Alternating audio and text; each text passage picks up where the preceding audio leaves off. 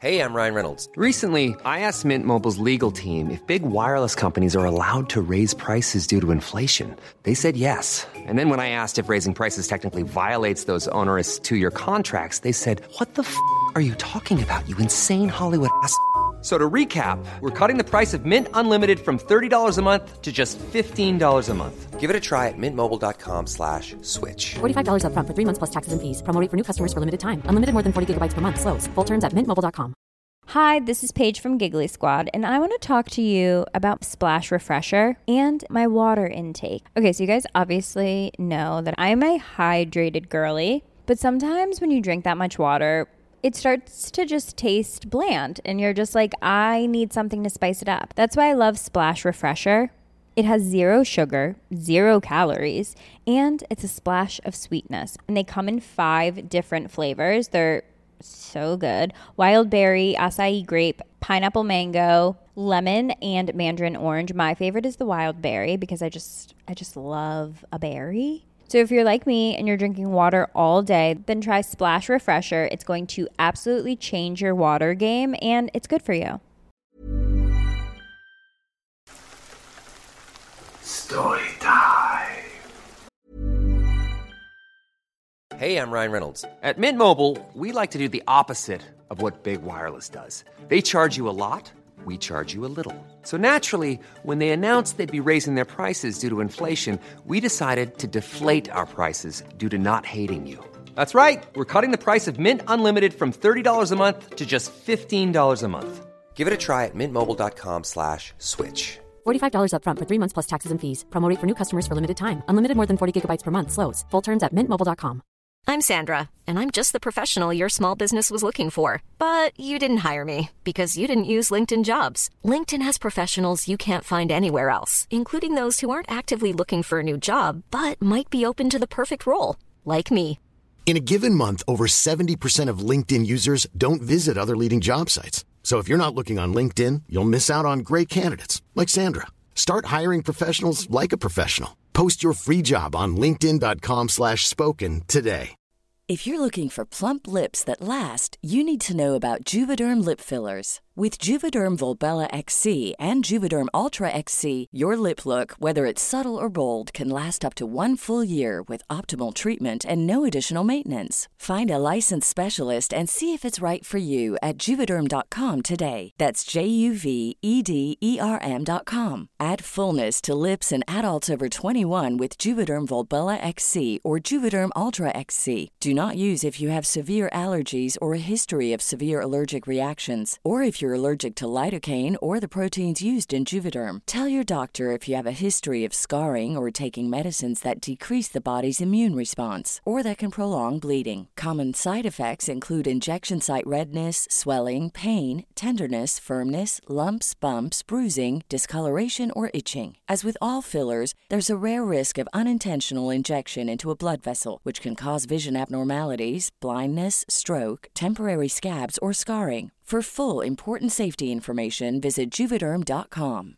Hi, this is Paige from Giggly Squad, and I want to talk to you about Splash Refresher and my water intake. Okay, so you guys obviously know that I'm a hydrated girly, but sometimes when you drink that much water, it starts to just taste bland, and you're just like, I need something to spice it up. That's why I love Splash Refresher. It has 0 sugar, 0 calories, and it's a splash of sweetness. And they come in 5 different flavors. They're so good. Wild berry, acai grape, pineapple mango, lemon, and mandarin orange. My favorite is the wild berry because I just love a berry. So if you're like me and you're drinking water all day, then try Splash Refresher. It's going to absolutely change your water game, and it's good for you.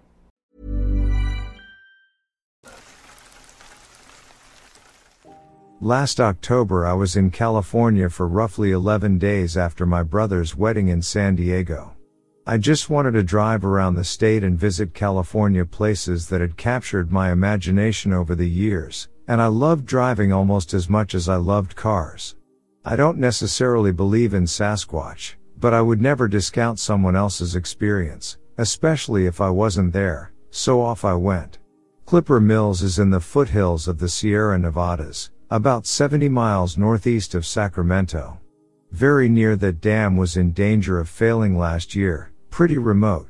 So after Bodega Bay, I had to cross the state for my destination, arriving near Sacramento in time for a late dinner. So it's after dark when I set out on the final leg, very dark. It takes me a good while on all the twisty turning roads to find my way there. I wanted to get to the exact spot the person who posted the video parked that night. He wouldn't say in his video, so I poked around YouTube's comment sections in related videos and found out more or less about the spot. Around 11 p.m., I pulled my rented Camry well off the dark two-lane road to avoid any issues with the very sparse traffic. I saw no one whatsoever, so I sat in the darkened interior, listening, allowing my eyes to dark adapt for about 20 minutes. I heard nothing but assorted insects as I sat there, saw nothing move at all. Eventually, not wanting to activate the car's interior lighting, I crawled out of the driver's side window into the black night, armed with my cell, with no service, a handheld GPS to find my way back should I get lost in the dark, and a red flashlight I use with my telescope. I stood there right by that car window for a solid 2 minutes before I could screw up the courage to move away from my Camry. Eventually, I walked up the road, still not hearing anything but bugs. Suddenly, without conscious decision to do so, I veered right and headed up into the woods. My feet were crunching pine needles now, and to my mind, I sounded like Bigfoot stomping around. After about 20 minutes, I stopped to listen, and added to the insects, I heard this faint screeching sound far off in the blackness, and it didn't sound insect-like at all. It had more consciousness to it. Then, now also thoroughly dark adapted, my mind was whispering that it sounds like a person in distress or a large primate. I remained still. I heard something small scurrying around in the underbrush as well, followed a minute later by that same forlorn-sounding wail, but now closer. Time to return to the car. As I was walking back to the car, I heard this spooky sound every 20 to 30 seconds, and now it was coming from behind me and in front of me. It seemed to have a vocabulary of some sort to me, different vocalizations, some guttural, some high-pitched, and everywhere in between. My mind was having fun just messing with me. Now, I was never so happy to see a Camry in all my life. I started it up before my ass was in the seat, I think, and half expected to see scores of red eyeballs glowing at me in the headlights from the dark forest in front of me. Now spooked, in my mind telling me some homicidal axe-wielding lunatic was nipping at my heels. I went back the way I came at a much quicker pace than I had arrived. Out of nowhere, right in front of me, this black lab ran out of the woods on one side of the road and into the woods on the other. I barely missed crushing him. That scared the hell out of me right there. I slowed down a bit, and the thought of nearly mowing down an innocent mutt overcame my mind. Some hour down the road towards Sacramento is when I noticed I had cell service again. I opened my Expedia app and found a nearby hotel for the night. Once safely enclosed in the hotel room, I began scouring the internet on my iPad and came to the conclusion that what I heard was a barred owl or a western screech owl. Can never be 100% sure, I suppose. Very creepy though, and I'm done with wandering alone in the dark at night, I think.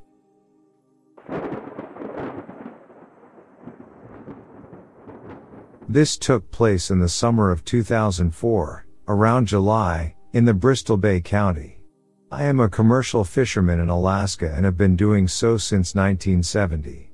I'm an avid outdoorsman, hunter, and someone who just loves to get out there. Every year after fishing, I try to take a trip upriver with a friend or two to wind down and enjoy ourselves before we go home. This year, while I was on this trip into Alaska's interior, our main mission was to take pictures of bears and the surrounding wildlife to promote a new bear viewing and sports fishing business. While on our 5-day trip, we spotted more than 40 bears. I took hundreds of pictures of these bears and their tracks, one of which was so big it put chills up my spine and gave me and my companions a very uneasy sense of insecurity. What set this track apart from the others was its enormous size and human-like shape. In one of the pictures that I took of this track, I placed my foot next to it on the ground. Keep in mind I'm wearing a size 13 boot. Whatever made this track was so heavy, heavier than the biggest bear, that it had pushed the gravel so far into the earth that it made us truly speculate what we were looking at. Other pictures that we took of the bear tracks were nowhere close to that indentation that this track had left. One of the most intriguing things about this track was that there were no visible claw marks. With all the other bear tracks, both of us felt extremely uneasy of our surroundings and had the feeling that we were being watched. For the rest of the day, we didn't have much to talk about, and that night felt uncomfortable at camp. We never heard or smelled anything out of the ordinary. To this day, I'm not really sure what we saw, and I'm not making any claims other than the words I have put forth. I've only heard of one other story from an old native man that lived by himself, a true hermit. He spoke of a tall creature that walked on two legs and watched him for 30 minutes from across the river, which his cabin overlooked approximately 200 feet away. When first sighted, he was motionless, staring straight at him. Then this creature, which he named Hairy Man, turned and briskly walked away.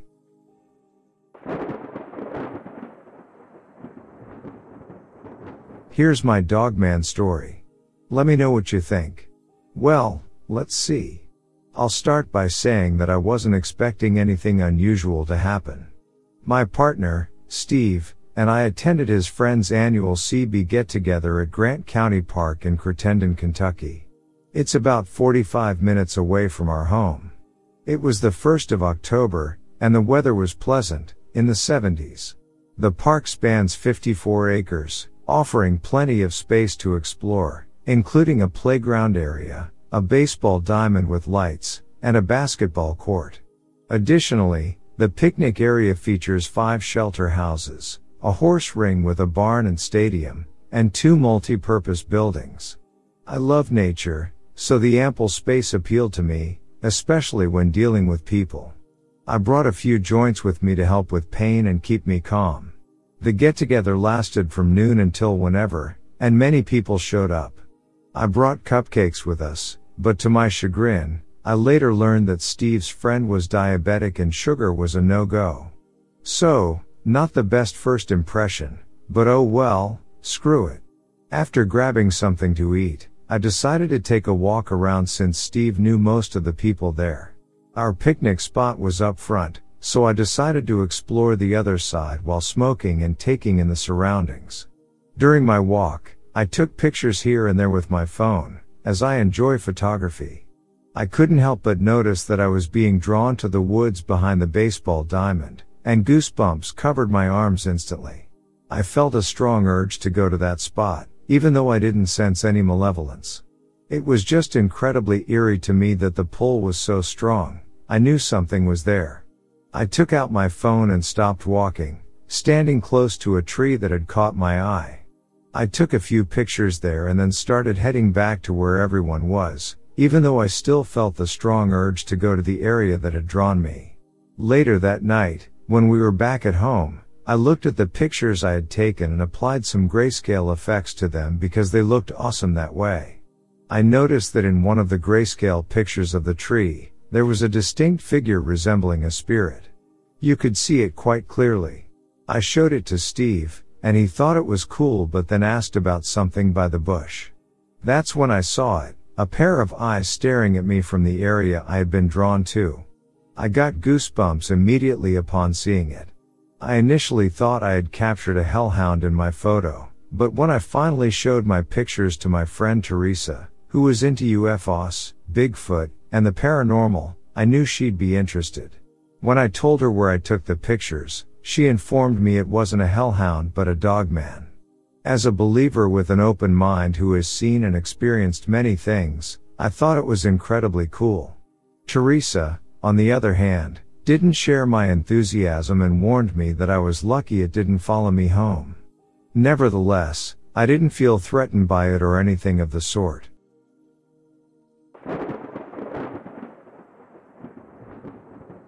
Ready is a term that has shown up in many stories about close encounters of the third kind. I am very much on my guard for when this word shows up because I have had an encounter in which the word was spoken to me by a reptilian.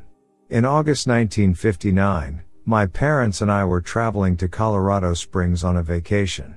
This was before my 11th birthday on August 19th. For some unknown reason, Dad decided that we would stop and visit Mount Capulín, an extinct volcano in the northeast corner of New Mexico. Mom stayed in the tourist center while Dad and I climbed up the side of the volcano and down into the crater. Then we returned to the center. I had a desperate need to go to the bathroom. As I was walking through the center, I felt myself stop in mid-step. I felt my mind lift out of my body and drop straight through the floor. How deep, I cannot imagine. My drop ended in an arched tunnel deep underground. The tunnel was lighted with orange lights. Standing in front of me was a smallish being or entity that I now know to identify as a reptilian. I would estimate its height at somewhere around 4 feet tall. It was wearing a gray color robe with long sleeves and a hood. The most I could see of its face was intense, oversized dark eyes. In its left hand, number of fingers unclear, but definitely a thumb, it held something that we today would describe as an iPad or the like. In its right hand, it held some kind of stylus. It looked straight at me, and with mind-to-mind talk, said, testily, "What are you doing here? We're not ready for you yet." Then my mind zoomed back up through the ground and back into my head, where I stood in the tourist center. Immediately, I double-timed it to the ladies' room, and got relief just in time. Since then I have lived, wondering when the we that this alien or entity represented would be ready for me. I have had other encounters with UFO-related entities, like the MIB dressed in a black warrant officer uniform, driving a yellow Mini Cooper, on the military base near Keflavik, Iceland. He told me, "Go home," and pointed towards the Southwest and North America. Maybe the aliens or entities have visited me, and I don't remember it. Thanks for letting me tell my story.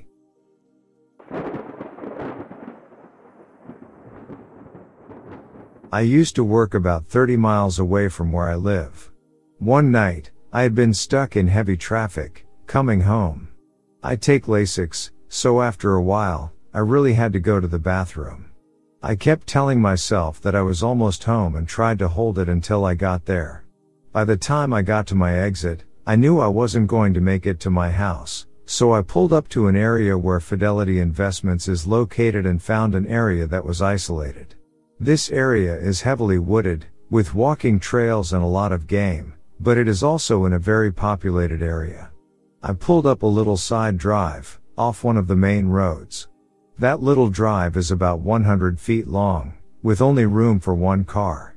It went up in elevation and had bushes on the right side, facing the main road. On the left side, there was a guardrail and a view of the valley below. The area up there is huge and isolated, with several buildings that are all spaced out. The place is dark at night because there are intermittent street lights up there. At night it's pretty deserted too. A few cars go through that area, though, because it's a shortcut people use to go from Taylor Mill over to 3 Liters Highway, where there are stores, restaurants, etc. When you're up there, you're above everything around this area. When I stopped, I got out of my car, waited a moment and looked around, to make sure there were no other cars. It was winter, so the bushes between where I was and the road below me didn't have many leaves on them. Because of that, you could see right through them.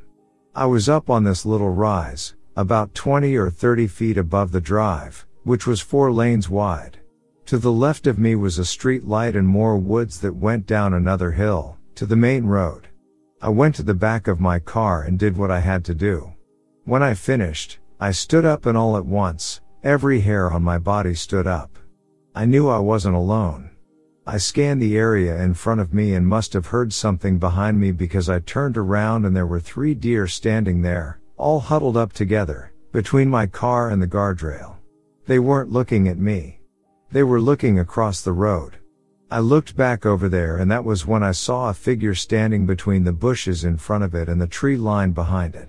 It was huge. I stand 5'5".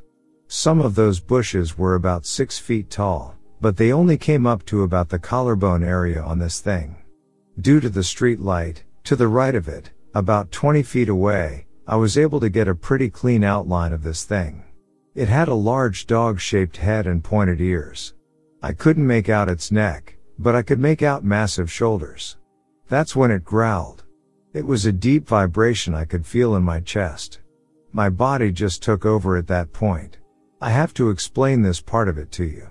I worked security for years, in California, in the music business. As a woman, I have to really work out and train to defend myself. I kicked box for 8 years and worked out every day. I also trained dogs. Mainly Anatolian Shepherds and German Shepherds.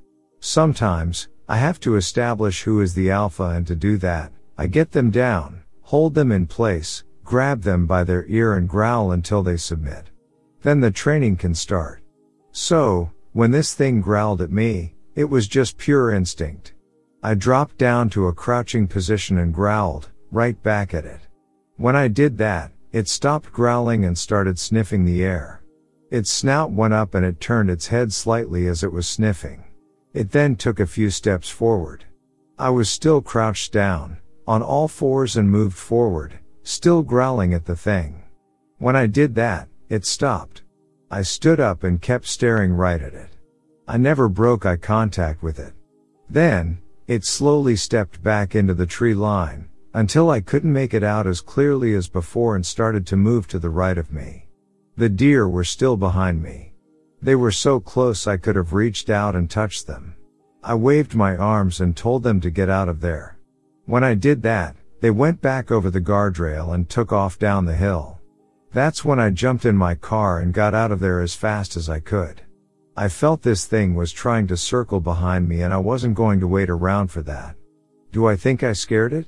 No. But, I do think I confused it for a couple of minutes, and that gave me time to move. I told my husband about what had happened up there, but I didn't tell him exactly what I saw. He would think I was nuts, and to be honest, I thought I was a little crazy myself until I saw a picture of a dog man. I know there are other things in this world that can't be explained. I've seen them. But, this was beyond any of those things. Since this has happened, I can't take that shortcut through that area anymore. My husband took me back over that way once, to see the area, and I was begging him to get me out of there the whole time. I thought I was going to throw up. The wildlife up there has almost totally disappeared. I never see anything up on the hills anymore. The street I live on is only about 1 mile or so down the hill from this place, and lately, we have seen coyotes on the streets, like they have been chased out, and pets here have started to go missing. We've also seen a large, black figure moving through our backyards down here. The dogs throughout the neighborhood go crazy regularly now, too. People were calling the cops when we saw that large, black figure jumping fences. I'm concerned that it has come down the hill, after eating everything up there.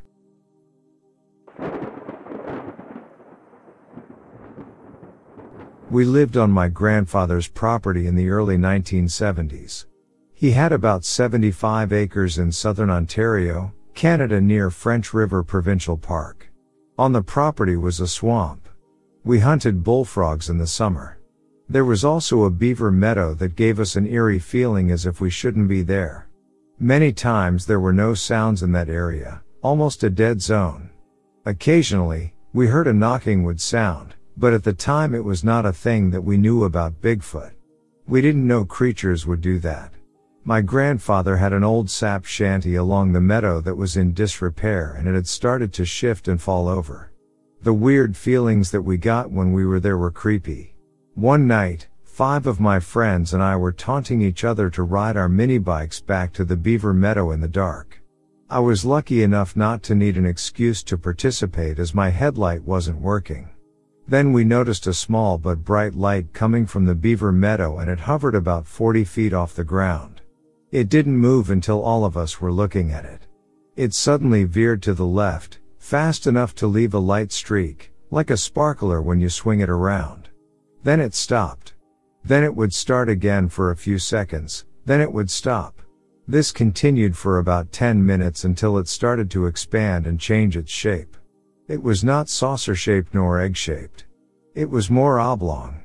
No lights were flashing and the whole craft gave off a bright white light. As we watched, it seemed to grow ever so slightly, so slow that it took a few seconds for us to realize it was moving towards us. The area it had come up out of was about a quarter mile away from us. There was nothing in the field to impede our view. It was a cool night and no insects were making a sound. At about 50 or so meters from us, we saw it clearly. It was bright white with no windows or external markings. The closer it came, the clearer we could see what looked like a single object emitting a light that seemed to create a circle directly under it. It never sped up or slowed down until it hovered directly over our small group. It stopped without any sound and stayed in place for what seemed to have been a minute or two. We could see it was around 10 meters above us. It didn't spin or hum. It just hovered. We didn't feel any movement of air, no heat, or any other sensation. But we were in awe at what we were witnessing. Then suddenly, it took off straight up and blended into a pinpoint of light among the sea of stars above us. We stood around for about an hour or so trying to figure out what we had just seen. Just before we were ready to leave for the night, we started to hear the wood knocking coming from the woods along the beaver meadow. Frankly, it scared us. We quickly got on our motorbikes and hauled our butts out of there. The next summer, 3 of us were near the beaver meadow one early evening.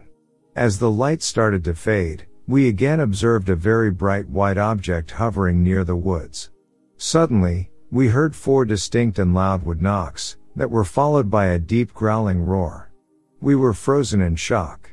We looked in the direction of the woods and saw several lighted objects rising out of the woods, ascending above the trees, and quickly moving up into the darkening sky. Then we heard 4 more wood knocks and crashing sounds in the woods. We quickly got out of the area. That was the last time that I ever visited the beaver meadow. My grandfather sold the property not long after that and moved to Guelph, Ontario. I never found out why he sold the property, but I do know that he did so quickly.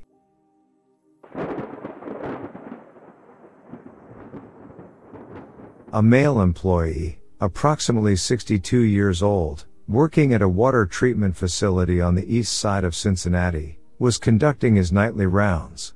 He needed to drive to a specific tank and open a valve. As he drove down a rural road dotted with houses, he noticed something standing in front of a garage on his right, illuminated by a bright overhead light. He put his truck in reverse and backed up to get a better look, eventually stopping at the foot of the driveway. The creature he saw was standing roughly where an SUV was parked on the right side. The image on the right reveals a light pole directly across from a basketball hoop. I was told that there was another light brightly illuminating the area near the garage door, but I couldn't see it from my vantage point. The driveway was approximately 50 feet long. These images were captured from inside a car, just as the witness would have seen them. For the privacy of the residents, who were not interviewed, I blurred out the house and license plate numbers. It makes me wonder if they have any idea about what lurks around their house at night. The witness described a bizarre creature that he estimated to be about the size of a man. It had brown leathery skin but had regular animal hair on the head, neck, and chest. He mentioned a canine head with a long muzzle and pointed ears on top. According to him, the legs were dog-like, but the arms appeared man-like. Interestingly, the creature stood in an unusual pose, similar to a yoga position called intense side stretch. The witness said that instead of forming a V shape, the creature's legs formed more of a horseshoe shape, which made sense if they were canine-type legs. The creature's arms hung down in front, but the witness wasn't sure if they were touching the ground or its own foot. Strangely, the creature didn't move but kept one eye on the witness, maintaining a profile view. The witness reported a sort of sneer on the creature's face, as if it were saying, "You see me, don't you?" He said the overall feeling about this creature was that it was bad news. The witness and the creature stared at each other for about a minute, with the creature remaining in place, just looking at him. Eventually, The witness continued on his duty up the road. When he returned about 8 minutes later, the creature had vanished. I was taken to the water tank, which employees must attend every morning at 4 a.m. As the crow flies, this tank is only about 100 yards from where the sighting occurred. This is where the witness was heading at the time of the sighting. The employee goes there alone each morning at 4 a.m., drives up to the locked gate, opens it, then walks into the enclosure to open a valve on this tank. On the right side of the driveway is a dense hedge of trees and honeysuckle. On the other side of that hedge is a small field with an outbuilding and parking lot, followed by the road, and on the opposite side, the house where the sighting took place. To the right of the tower is mostly farmland. One can feel quite isolated in the dark at this tank. My friend pointed out that going into the gate to the tank isn't bad, but on the way back, your headlights are in your face, making it hard to see. For some time before the sighting, the witness had expressed his uneasiness about coming to this particular location. He always felt like something was watching him. It's worth noting that this witness is far from a coward and is actually known for being a bit of a badass. However, he had long felt uncomfortable about coming here in the dark. The locations of this tank, the water treatment facility, and the sighting are very close to a state park, a wildlife area, a lake, a large creek, and railroad tracks. Unfortunately, I haven't yet obtained permission from the witness for a direct interview, but I'm still holding out hope. This information comes from my friend, who works with the witness.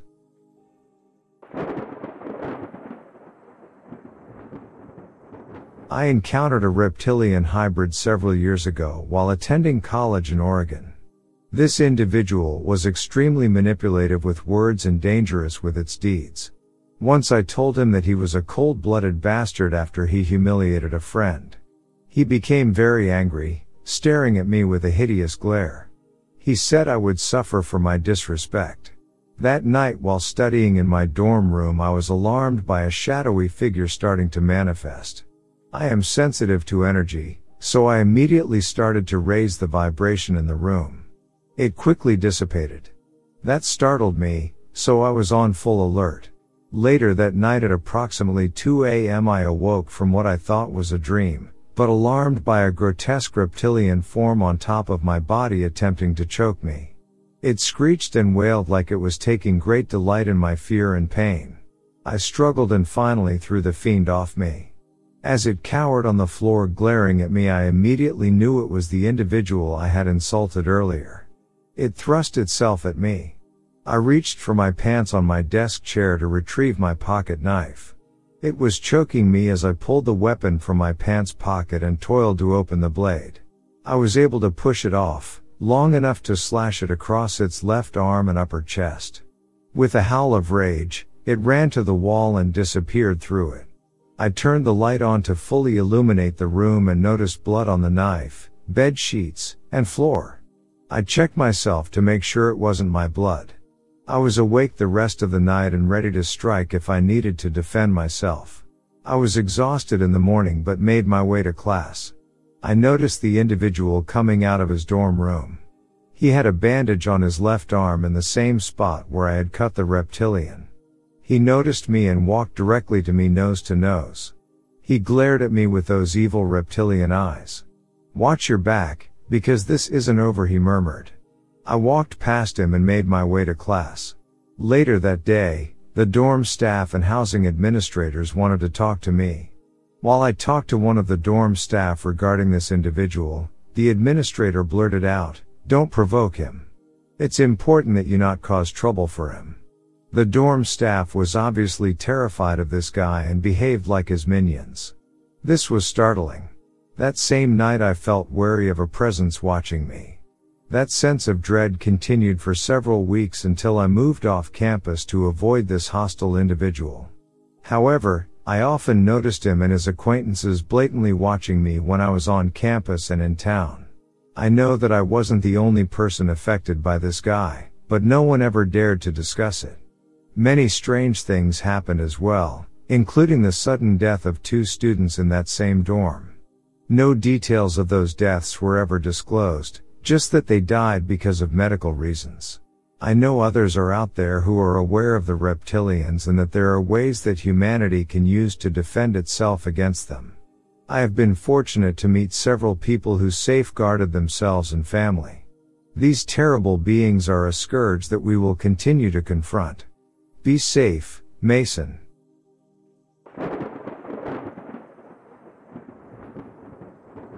It doesn't matter where I'm employed as a park ranger. What does matter is my secret job, the thing that I do when I'm off the grid, so to speak. A werewolf started appearing about 6 months ago, and I'm still not sure why. At first, we got calls from visitors saying they encountered grizzly bears, or something approximating one, deep in the forest. For the first few months, we got maybe a dozen calls.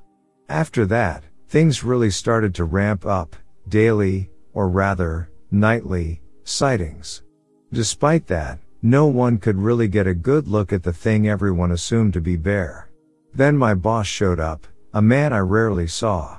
He tossed a tranq dart gun at me and told me to head into the woods. Whatever you do, don't kill the thing. Based off the information we've been able to gather, this is no damn bear. Something possibly supernatural. Does this have anything to do with Elijah's disappearance last month? Something killed Elijah, and we never found the body. James only gave a slight nod, something that could be denied later if asked. The less you know the better, Liam. Just take your truck and head into the woods. I'll mark the most recent sighting on your map, James said, crossing his arms and giving me a look that told me not to ask any more questions, but I couldn't help myself. Guess some weird government agency is involved in this if you're telling me not to kill it. You'd think the safety of the visitors would come first, I said, but James cut me off. Now, officially, that's none of our business, Liam. Just taking orders. You'd be wise to do the same. So I closed my mouth and got to work, loading my vehicle with some last-minute things I thought I might need, food or water or binoculars. Then I got in the truck and drove down the winding road. I decided to not get on the walkie because I didn't want to alert James. My plan was this: pick up Bill, my partner in crime more or less, at his usual patrolling location, then head off to where the location James marked on the map and see if we couldn't tag team this thing. I caught Bill just sitting in his patrol truck reading an Agatha Christie novel and smoking a cigarette. I remember him telling me how relaxing he found it. Being out here, not a care in the world, tending to his biological needs, the cigarette, and the needs of his higher brain, the Agatha Christie novel. Hey, Bill, we got a situation James wants us to look into. Bill looked up from his novel, mildly irritated. What kind of situation? Gotta tranq something. You know, that thing that everyone thinks is a bear but probably isn't. Why tranq instead of kill? Yeah, I was wondering that, too. Anyway, hop in, good buddy. We got a long night ahead of us, and that's putting it really mildly. Bill got in and we drove off in the direction of the last sighting. I filled Bill in on what little I knew. Guess the thing that really concerns me is why now? Why a month after Elijah's death? Bill asked, thumbing through the book in his hands but not really reading it. That caught my attention, too. I don't know the reason. I just know that something fishy is going on. Then that's when we saw it. A large, hairy beast. Running on all fours, then randomly standing upright and roaring. Our headlights seemed to confuse the thing. Bill took out his pistol, rolled down the window and fired. Bill, what the F are you doing? No lethal force is allowed on this thing. We gotta use the tranq gun. The thing, which upon closer inspection looked exactly like a werewolf, just roared and charged at the truck, grabbing its bottom and shaking it violently until Bill and I were completely disoriented. It then leapt into the trees. What the F is wrong with you? I said to Bill again once my head stopped spinning. I said no lethal weapons. Sorry, Liam. Just got rattled is all. Wasn't going to get turned to human paste because a pair of government-issue sunglasses told us not to us actual bullets. Bill replied, face flushed. Well, After that I began to drive again, keeping our eyes peeled for the werewolf. We heard howls coming from the infinite line of trees to our left. No matter how much we combed the woods, we didn't find anything. This went on for several nights, experiencing horrific sightings of the massive man-wolf. I went by myself after the first night because I didn't trust Bill not to fire bullets at the thing. James was ripping me a new ass because I couldn't track the damn thing down, at least, not keep it in my sights long enough to trank it. On the fourth night, I sat in my truck on the side of a wide road, scanning the eerily still line of palm trees. My ears pricked as I heard the soft crunch of twigs as Tired crushed them. I peeked in the rear view mirror and saw a sleek black car parking behind me. A short woman with red hair came out of the Hello, this is Danny Pellegrino, host of the Everything Iconic podcast, and I'm here to tell you all about Splash Refresher, because hydration is mandatory, but boring is not. Now, I love my water, but if I don't spice it up, I'm not going to finish what I took out of the fridge. That's why I love my Splash Refresher, which is flavorful, delicious, bright, hydrating, and 0 calories. The wild berry flavor is my fave. No, wait, is the pineapple mango flavor my fave? You know what? All 5 craveable Splash Refresher flavors are my fave because they're so delicious. So get hydrated and enjoy it with Splash Refresher. Acast powers the world's best podcasts. Here's a show that we recommend. The Real Housewives is a guilty pleasure for most, but if you're looking to not feel guilty about that pleasure, tune in to Everything Iconic with me, Danny Pellegrino, where I break down all the messy moments and behind-the-scenes antics of Bravo's popular franchise. And on Everything Iconic, I also interview celebrity guests like Kelly Ripa, Keke Palmer, Drew Barrymore, Cameron Diaz, and more about their guilty pleasures, their past work, and so much more. So if you're pop culture obsessed and find yourself watching way too much reality TV like me, tune in to Everything Iconic with Danny Pellegrino, wherever you listen to podcasts. Acast helps creators launch, grow, and monetize their podcasts everywhere. Acast.com. The car, using precise movements so that not 1 ounce of energy was wasted. "Are you Liam?" the woman asked, popping into my window like she was a cop about to give me a ticket. I heard the trees rustle behind her and began to perspire a little on my forehead. "I'd tell you that you shouldn't be out this way, ma'am, since we've had a few bear sightings out this way, but," I started. "I don't mean to be blunt, but I outrank park rangers." Again, not trying to be a jerk, just stating a fact.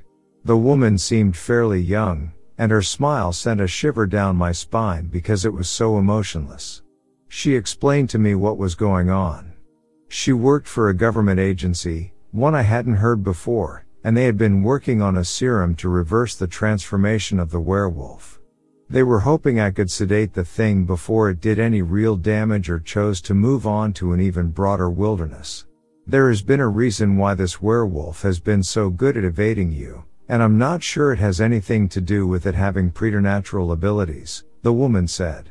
She finally introduced herself as Sarah Perkins. "Here, take this tranq gun. It comes with a special tranquilizer that will not only sedate the werewolf, but also hopefully reverse his transformation.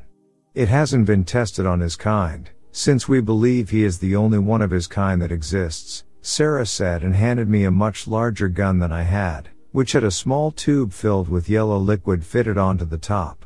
She had one for herself too.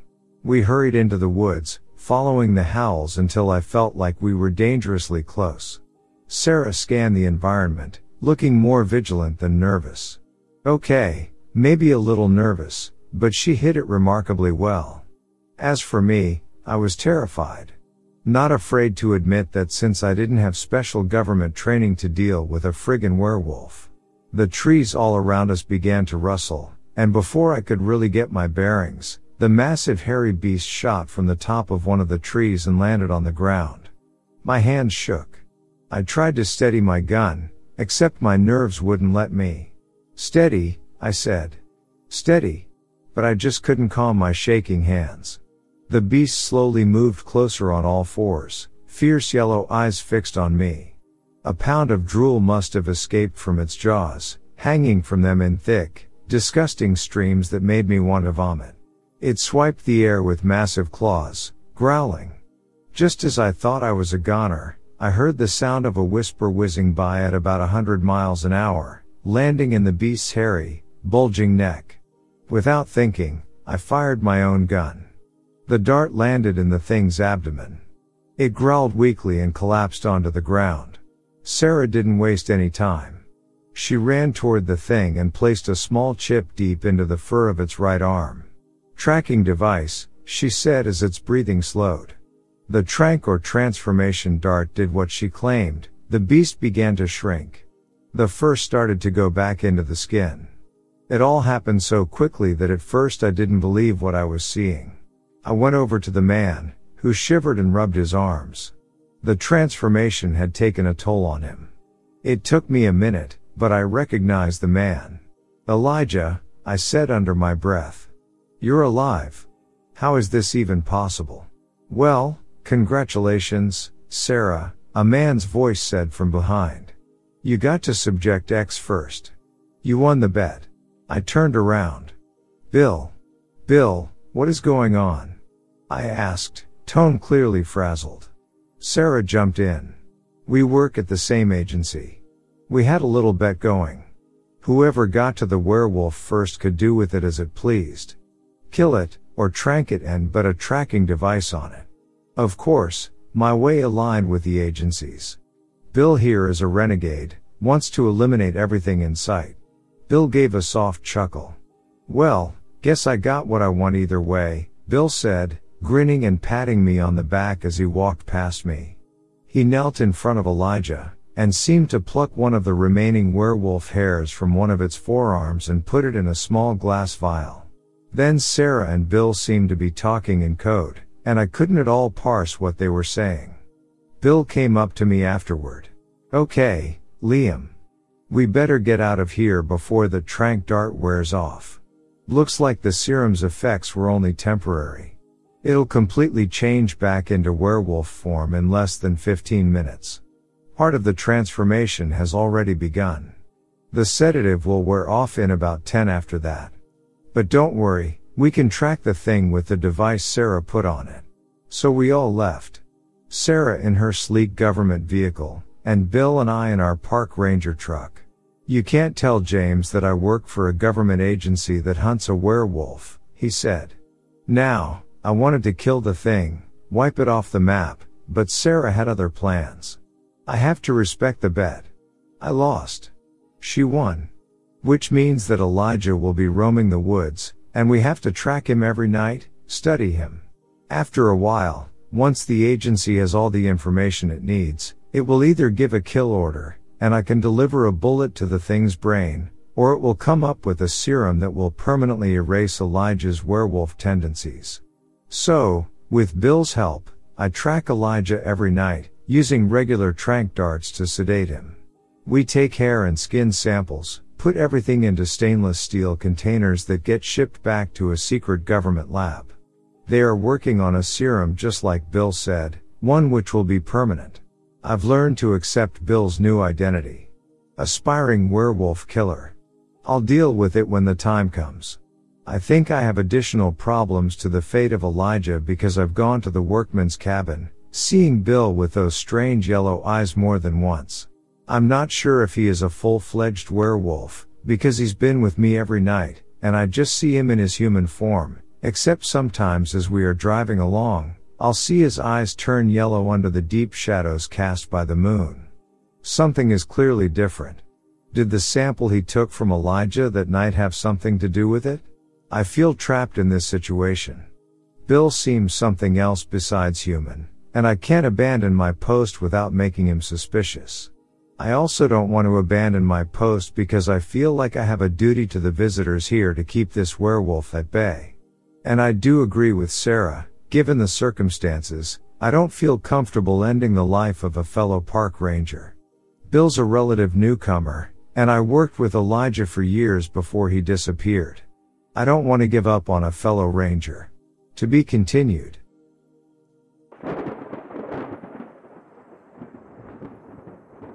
My name is Tommy, and I've always been drawn to the mysterious and the unexplained. One summer, when I was just 14, my life took a turn I could never have anticipated. It all began with a camping trip to Browning's Campground, a serene retreat in the heart of Versailles, Indiana. My family and friends had joined me for what should have been an ordinary adventure, but little did I know that our lives would be forever changed by the enigmatic creatures we would encounter that night. The campfire crackled, casting its warm, flickering light across our faces as we sat huddled around it. It was a typical evening, with laughter and stories filling the air. But as the night wore on, I couldn't help but feel an unsettling sense of unease. It was as though something in the woods was watching us, waiting to reveal itself. My gaze wandered toward the forest's edge, and what I saw sent shivers down my spine. Two creatures, unlike anything I had ever seen, stood there in the shadows. Their fiery red eyes, glowing with an eerie intensity, locked onto our group. They were colossal, with the body of a man but the head of a wolf, and their fur was as black as the night itself. I was the first to notice them, and I couldn't believe my eyes. I stammered, trying to alert my companions, who turned to see the unearthly beings before them. We watched in terrified awe as the creatures slowly retreated into the darkness, vanishing like specters. The memory of their red eyes would haunt my dreams for years to come. Over the next decade, the mystery of Browning's Campground continued to unravel. Two of my cousins, not much older than I was when I first encountered the dogmen, had their own chilling experience. They described seeing a creature, similar to what I had witnessed, but with a different shade of fur, a menacing gray. The years passed, and more accounts of these elusive beings began to surface. Last summer, during a lively campground party, a group of revelers claimed to have seen one of these creatures lurking near their campsite. It was tall, dark, and just as menacing as the ones my cousins and I had witnessed. The red eyes, a common thread in these accounts, seemed to hold an ancient and eerie wisdom that defied explanation. As the reports continued to pile up, our small town couldn't ignore the mounting evidence and the accounts of its residents. The term Dog Man began to circulate, a moniker for these enigmatic beings that had become an intrinsic part of the folklore of Versailles, Indiana. For my family, Browning's Campground had been a cherished summer tradition, but it had also become a place of mystery and unease. Every visit held the potential for another encounter with the Dogmen, and while some might dismiss our stories as mere campfire tales, those fiery red eyes were etched into our memories, a reminder that there are mysteries in this world that defy explanation and continue to haunt us to this day.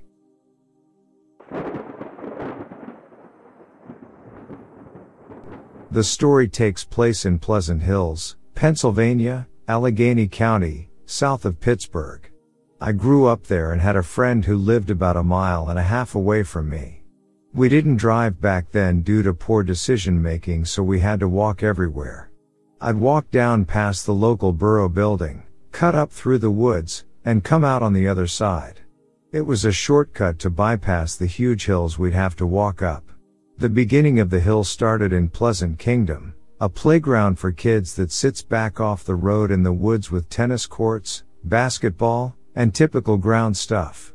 We used to sled ride there because the hill was pretty massive on the backside. That hill led to the opening of our shortcut. We were walking to my house one night and we were almost clear of the woods. It was pitch black, but we could see the playground lights at the bottom about 100 yards away when we heard a disgusting sound to our right. It sounded like something was eating something else and making crazy wild animal noises, but with a human undertone. I could hear the tree limbs shaking but could not see anything. We bolted the last 100 yards downhill to the bottom and scratched our heads. We had no idea what it could have been but thought it might have been a bear. We weren't into Bigfoot back then, so it never crossed our minds. The only light was coming from the parking lot lights. It was me and my friends Steve and Jose. Jose was good at fist fighting, and we were basically afraid of nothing, especially when we were together. We were just about to turn the corner to walk the path behind the borough building to my street. For whatever reason, we all looked over our shoulders. Steve said, WTF is that? We all saw it walk across the pavilion upright from left to right and hide behind a tree. It was about 100 yards approximately and up the hill in the dark, but the light from the parking lot illuminated it enough that we could all see a tall gray-colored animal or man walk across the pavilion. Its head was level with a pavilion roof, easily 8 feet tall. We stood and watched, and then it simply peeked out from behind the tree as if to get its eyes on all of us. At that moment we all turned and ran as fast as we could to my house. We stopped short and looked at each other and asked, why are we running? It's like it telepathically jumped into all of our minds and said, boo, and made 38-year-old men turn and run like babies without even knowing what we had just seen. None of us knew what it was, but it bothered us for weeks until one day Steve said, I think I know what we saw, and said, Bigfoot. It clicked immediately. I knew right there that I wasn't crazy and that we had definitely seen and heard a Sasquatch. I would tell people, my family and friends, and nobody believed us. But it affected me enough that I would join the Pennsylvania Bigfoot Society. I would go on investigations to interview witnesses of reports, take pictures, and walk the sites. I have a lot of pictures still from some of the interviews I was on. I came to realize that Pleasant Hills is built on abandoned coal mines and to find out that they travel the mines to stay out of sight. Pleasant Hills is not a rural area. There are houses and neighborhoods everywhere. But there are large woods between the three towns that separate each other. This is the main reason people had a hard time believing my story. I know what we saw. Steve and I are both still very much into Sasquatch.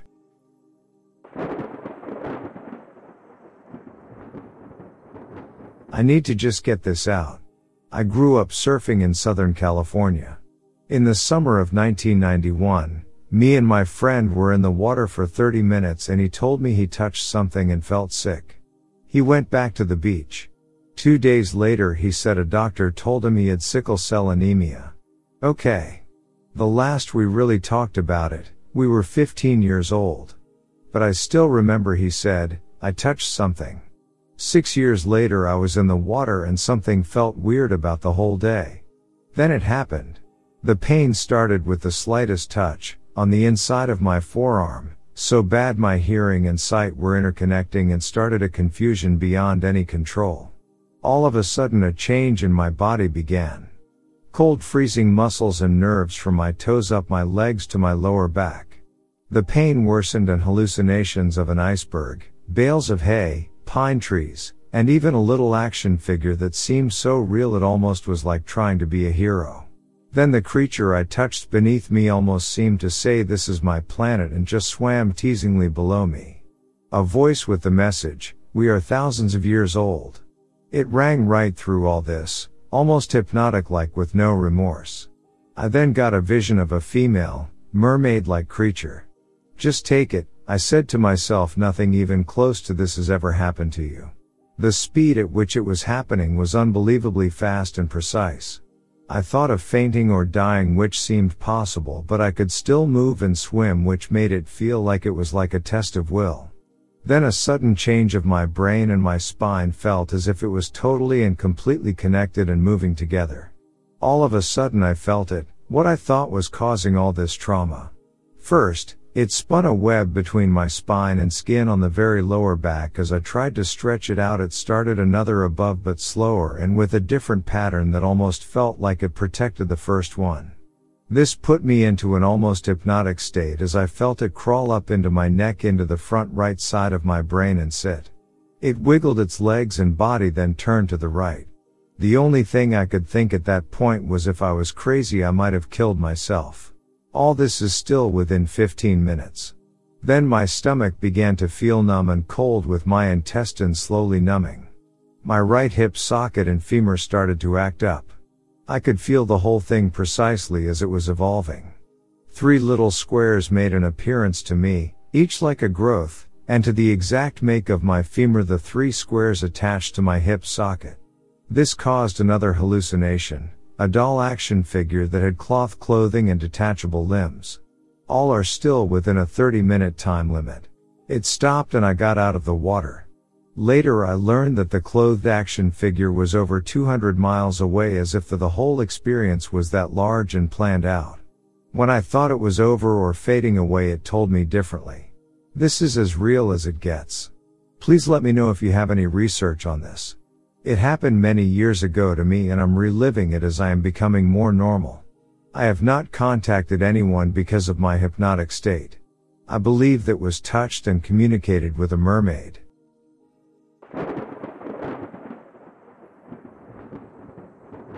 This took place on November 15, 2012. I'm about to relay a story that few of you will believe. No, I'm not on drugs, I'm not kidding at all, not one bit. If you disbelieve my eyes, do me a favor and keep it to yourself. I know what we saw. Has anyone ever seen a military craft like this? In the dome is a swivel seat in which I saw, who I believe was, a U.S. Marine pilot in a green pressure suit with no helmet. It sounded like a diesel train. Just before I saw it, there was a series of twister-like rotational updrafts off in the distance. It was capable of changing the bearing without changing the direction it faced. It can travel very low to the ground. When I saw it, it was about 200 feet in the air. The pilot noticed me, flew within 1/8 mile close to me, nearly hovering in one spot at one point, and then headed off into the commercial flight lines with an incredible capacity for acceleration, and was easily capable of speeds approaching what I consider to be 1,000 miles an hour. I was in Vancouver, Washington, and the location I was at had a reasonably decent view of the flight lines that go to the coast, whereupon I normally watch the planes alter course and head north to Canada, or south to California. It reached the point of breaking south within 30 seconds and then simply disappeared into the night. It's definitely a UFO to me, but having seen the pilot, it was unmistakably a decorated military pilot at the helm. The height of the fuselage was about 10 feet tall, 15 feet wide at the nose and 40 feet wide at the widest point through the stern. The pilot was about 30 years old, had dark hair, and a military haircut, sitting in a pivot-style chair. The craft flew such that the stern was angled up from the elevation of the nose. I can't recall if I saw the bottom of the craft, but I remember wondering where the diesel train sound was coming from, and then I saw this in the air. I do not recall specifically any lights on the bottom of the craft, but due to the angle of the craft, the low proximity to the ground, and the distance away from me, I could not even see the bottom of the craft. I had someone with me at the time, and she saw this craft as well. The surface of the craft had a look of corrugated metal, which would be used on an overhang for a backyard deck along the sides of the craft, and a flat matte gray upper surface. The dome provided a 360 view of the surroundings. It was positively the most advanced aircraft I have ever laid eyes upon.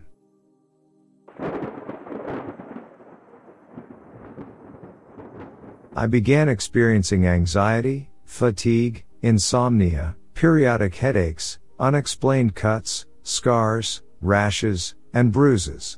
I began having strange, confusing flashes of memory. At first, they were just a terrifying jumble of fragmented images, sounds, and sensations. After a few years of thinking I was starting to crack up, they eventually started to come together and become more distinct and orderly. At this point, I have a pretty clear memory of what happened. It usually happens around 2 a.m. or so. If I'm asleep, I wake up in a panic, unable to move. All my hair stands on end, and I feel an odd sensation. Almost like an electrical charge flowing through me. It's very difficult to breathe.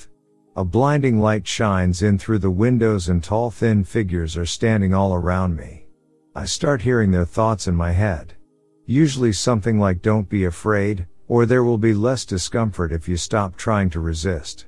I raise off my bed, float outside, and raise up into the light. Here is where things vary a bit. Sometimes they just do some kind of scan. Other times they perform surgical procedures. I can remember having my head clamped in place, and needles or other instruments inserted into my skull, ears, or up my nose. Other times into my forearms, or abdomen. At some point, I lose consciousness and find myself back in my bed. I know there was at least once that they came when I was awake. It happened 3 years ago in mid-September. I couldn't sleep, so I was watching Netflix on my computer. Next thing I know, I'm waking up the next morning. I remember thinking how odd it was that I didn't remember going to bed. I made my way down the stairs where I noticed the door was open. I found my rifle lying on the front step next to 3 ejected rounds. All 3 still intact, except that their primers had been struck. So far I have not regained the memory of what happened that night. I'm not 100% sure this is related, but I just had to re-shingle my roof. I only put the new asphalt shingles on about 3 years ago, and they already started curling up and crumbling. They appeared to be scorched.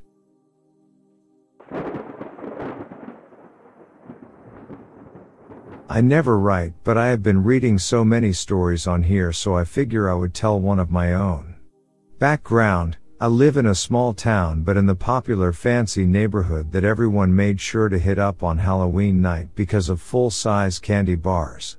My family lives on a dead end and in the deepest part of this small neighborhood, which contains my aunt's house, sisters, and mine.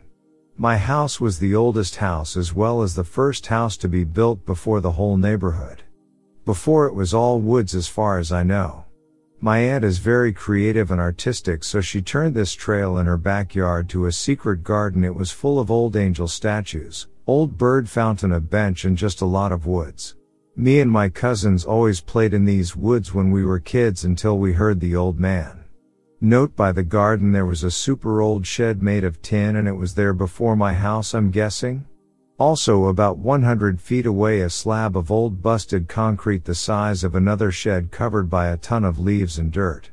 Just thought I would add that. The beginning, I was around 8 or 9 years old, and after school I wanted to go play at my cousin's house like I usually did. So I walked up to the driveway, and my older cousin, male, 12, was playing with a basketball, and stopped to ask me if I have heard the old man. I was obviously confused and asked what he was talking about. He then pointed at the secret garden and said, "Listen."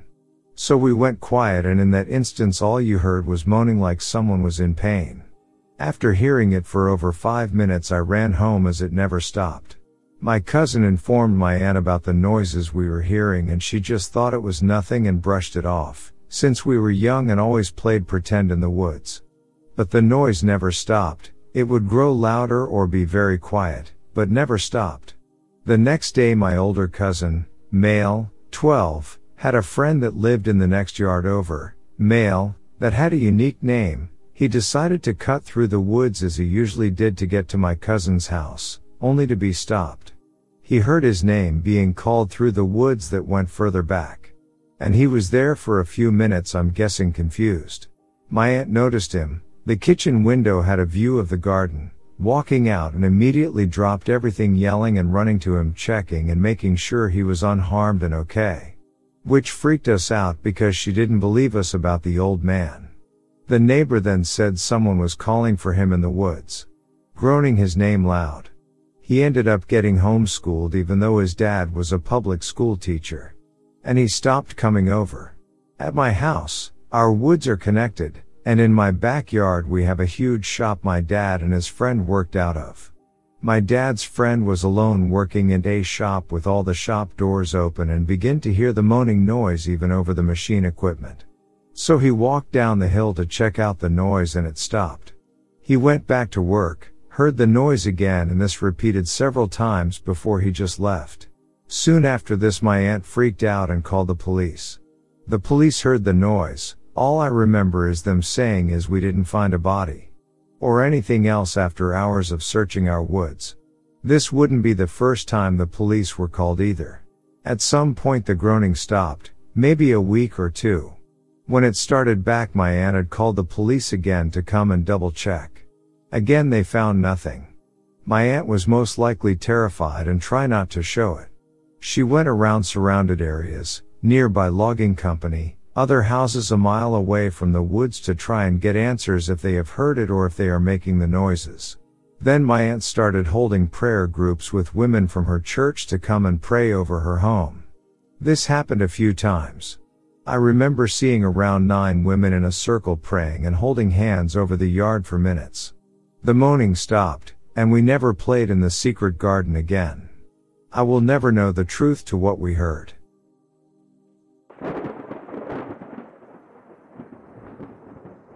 Hello, it's my first time writing something like this. I can't find any information regarding what my family is experiencing, but it's weird and happening more often. I live with my girlfriend and our 3 kids. Our house has 2 floors. The second floor has the rooms, and the first floor consists of the living room, bathroom, kitchen, and a small hall located behind our living room. Now, what is happening is that I'm a firefighter, which means I work in shifts, and I have to work at night. When I'm at home, everything is calm. However, once in a while, we hear loud noises, like something beating on an object, or bags falling seemingly out of nowhere. It's rare but does happen. On the first floor, both my girlfriend and I feel a very strong negative presence, particularly from the bathroom and the hallway. I usually close the bathroom door, which helps me feel at ease. Sometimes, I feel like someone is watching my back, especially at night when everyone is asleep. The feeling is so strong that I often turn off the TV and go upstairs. Now, the worst part is that most of the activity occurs at night when I'm at work. My girlfriend and my kids feel really scared to go to the bathroom or the first floor. They say that they feel watched and have a sense of dread.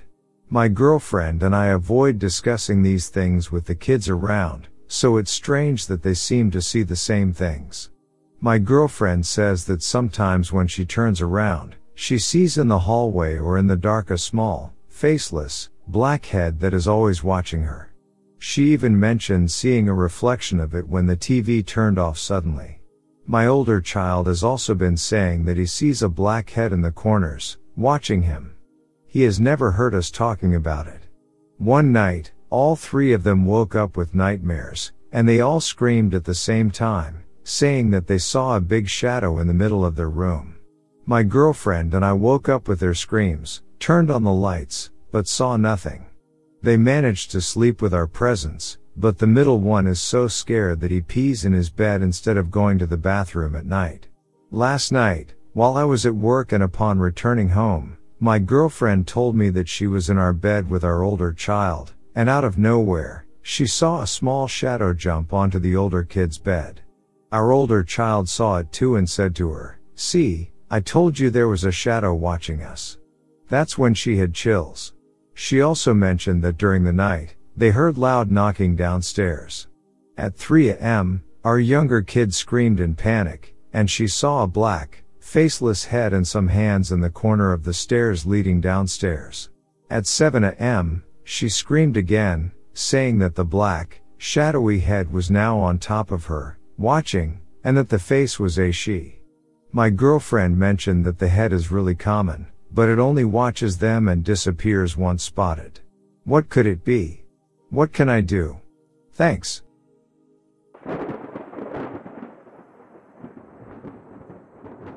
Okay, so just to preface this.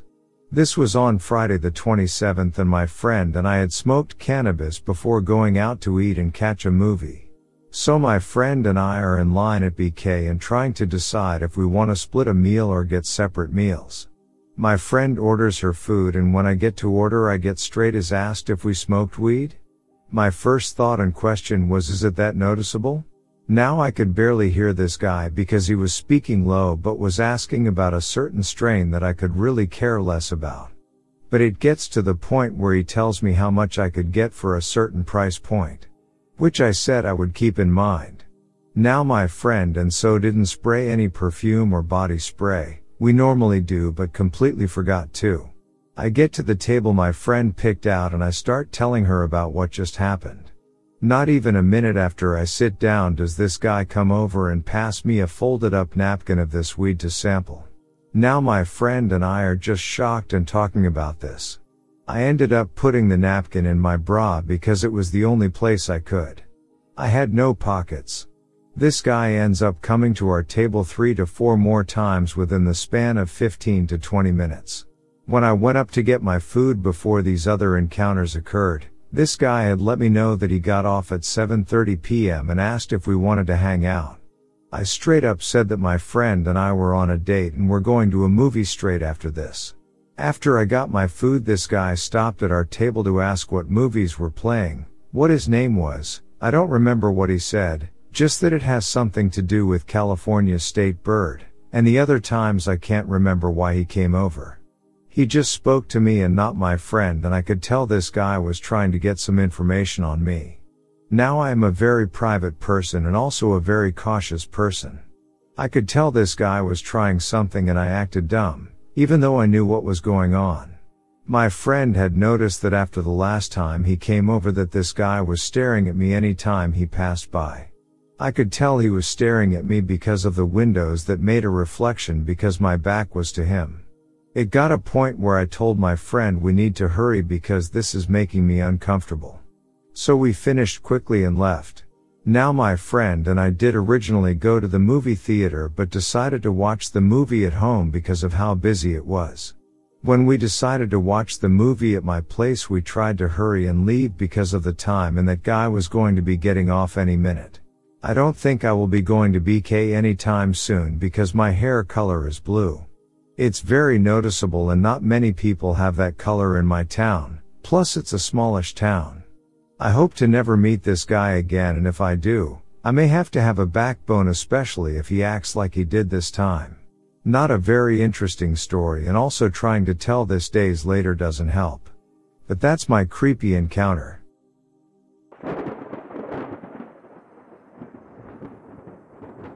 I've been getting sleep paralysis since a kid, but the past 2 years, especially the past few months, have been crazy. I don't sleep for days sometimes. I'm so tired all the time cause I can't sleep peacefully. I've tried melatonin, night lights, even giving my room and house a cleanse. I've seen many things and voices when having sleep paralysis, and also have had these things physically touch me, aggressively. I wake up with fear, panic and goosebumps all over my body every time. I'll list the things I've seen while having these episodes, if that's what they even are. Baby on the edge of my bed. A man with an all-white tight suit, head to toe, including fitted mask with a red patch on his mask on the right side. A girl or woman with black hair, who covers her face with it and wears a grungy type gown or dress. She grabbed me by my wrist and left a bruise. A black figure hovering over me, while seeing flashes of white light. Just 2 weeks ago I was sleeping in bed, face down on my stomach. I don't sleep on my back, and I felt like someone got into bed with me, and I genuinely just thought it was my sister-in-law since we lived together. I remember looking over and this woman was sitting next to me with black hair and white gown. She had her back towards me while she sat on my bed by my feet. That's when I felt I couldn't move. It felt like someone was on my back pinning me down while they held my wrist down to my bed. I started hearing this woman whispering in my right ear but couldn't understand what she was saying. Then I was out of it, and again that feeling of panic or fear and goosebumps took over my whole body. It's to the point it's affecting my mental and physical health. I'd love to get help, but where do you get help for something like this? It's also to the point that it happens even when I just try to take a quick little nap. I can't rest and I feel myself getting more drained every day. I don't know if I'll get answers here, but it feels nice being able to talk about it to someone at least.